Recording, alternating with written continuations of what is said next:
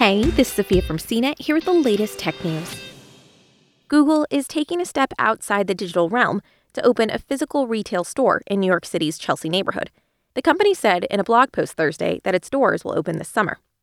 You'll be able to check out and buy products like its Pixel phones, Nest smart home accessories, and Fitbit devices, or pick up items you've ordered from its online store.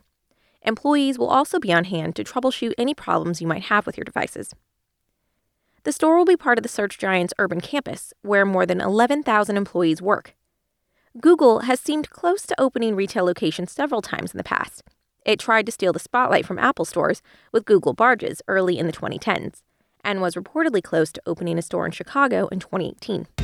For more of the latest tech news, visit cnet.com.